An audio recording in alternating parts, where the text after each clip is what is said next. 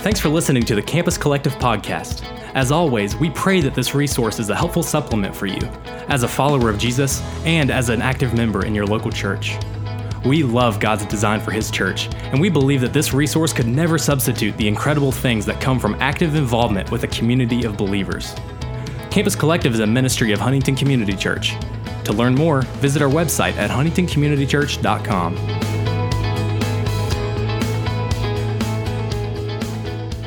Hello and welcome back to another installment in our series, 95 Meditations through Colossians with Campus Collective. As usual, I'm your host, Andrew O'Callahan, and I'm here on this Wednesday with Lydia Brooks. Lydia, what do you have to share with us today? So I have truth number 33 with Colossians 2, verse 1. And it says, "For I want you to know how great a struggle I have for you, and for those at Laodicea, and for all who have not seen me face to face." I hope I got that right. Yeah, you just got to say it confidently. Hope for the best. And so what we're going to focus in on today is the work of discipleship is rightly understood as a struggle. So basically, contention, a fight, a race. So a race takes a lot of energy, and it takes a lot of just a lot of fighting just to keep your feet moving. And so how Paul is seemingly discipling these people is he's encouraging them to remain focused on the biblical view of Christ and to remember the gospel and to continue sharing the gospel with others around them. And I'm just encouraging them in his letters and reminding them of the truth. And this is not passive. Pursuing Christ-likeness is not passive, and encouraging others and discipling them in truth is not passive, and that's something I wanted to focus on today. It's really a struggle, just day in and day out, to ground yourself in the Word, and then to go out from there and to share the gospel and to encourage others. Yeah, I think that's sort of a common misconception, or perhaps something that we've slipped into without perhaps considering it, is that we hope that discipleship is something that we'll sort of fall into. That this morning maybe we'll wake up and fall into proper discipleship, when in fact it's a struggle. I think Dustin has shared a quote with me before that's something to the effect of growth in the Christian life is like walking up an escalator. If you're not going forward, you're going backwards. And so it is a continual struggle and exertion of energy. And of course, we were reminded yesterday that energy is worked in us through Christ Himself. So even our energy is from Christ. But any staticness in our relationship with Christ is a time in which we could possibly be regressing. And so that's why Paul encourages us, and Jesus encourages us. The whole testimony of Scripture encourages us to run the race with endurance. Endurance is required, not just for some Christians who lack energy, but for all Christians who wrestle against the flesh, which does not desire the things of Christ. Absolutely. It is a continual. We're in it for the long haul. It's not just like snap, you're saved, and then like everything's fine. Yeah.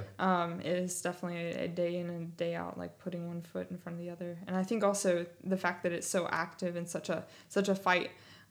Discipleship is also like not something that we just like receive from others. It's something that we have to fight for and continue to like pour into others as well. Definitely fight for in reading of Scripture, even in those days that we don't feel like it, like fighting to get up and to pray and to read Scriptures. I know I so often it's often a fight for myself. Always, yeah. Just to do that, but yeah, I think in America in particular, perhaps we have this conception that perhaps the struggle and toiling of my parents as Christians will bestow on me some extra level of Christianness. I've actually spoken with people. I've asked them, "Are you a Christian?" And their response is, "My dad's a pastor." I'm like, and I kind of get the sentiment there, but I dug a little. We would dig deeper in these conversations and find out that these people had no sense of ownership of their own faith. And these people at Colossae are a good example themselves. They had the Apostle Paul struggling on their behalf to present them mature in Christ. And yet it is not as though Paul can work hard enough and produce gospel fruit in these people, absent of any reciprocity on their end. They themselves have to receive the gospel message. They have to be empowered by the Holy Spirit. It is not simply a some sort of consumerism wherein we simply consume the energy of another Christian more closer to God than we are. We are the result of someone faithfully proclaiming the gospel to us. Our faith is a result of that. And yet we are then entrusted with that gospel to grow and to see to it that we reach maturity in Christ. That is my responsibility. It isn't Paul's responsibility that they reach maturity in Christ, though that it is his struggle to do so. It is still the people's responsibility to reach that maturity through Christ. Absolutely. That is something I've seen as like a common theme throughout churches and stuff, especially in America. Yeah, and you're a pastor's daughter, so you get the struggle. I mean, not quite, but almost. Oh, almost. Oh, you're not? No, not. Oh, my bad.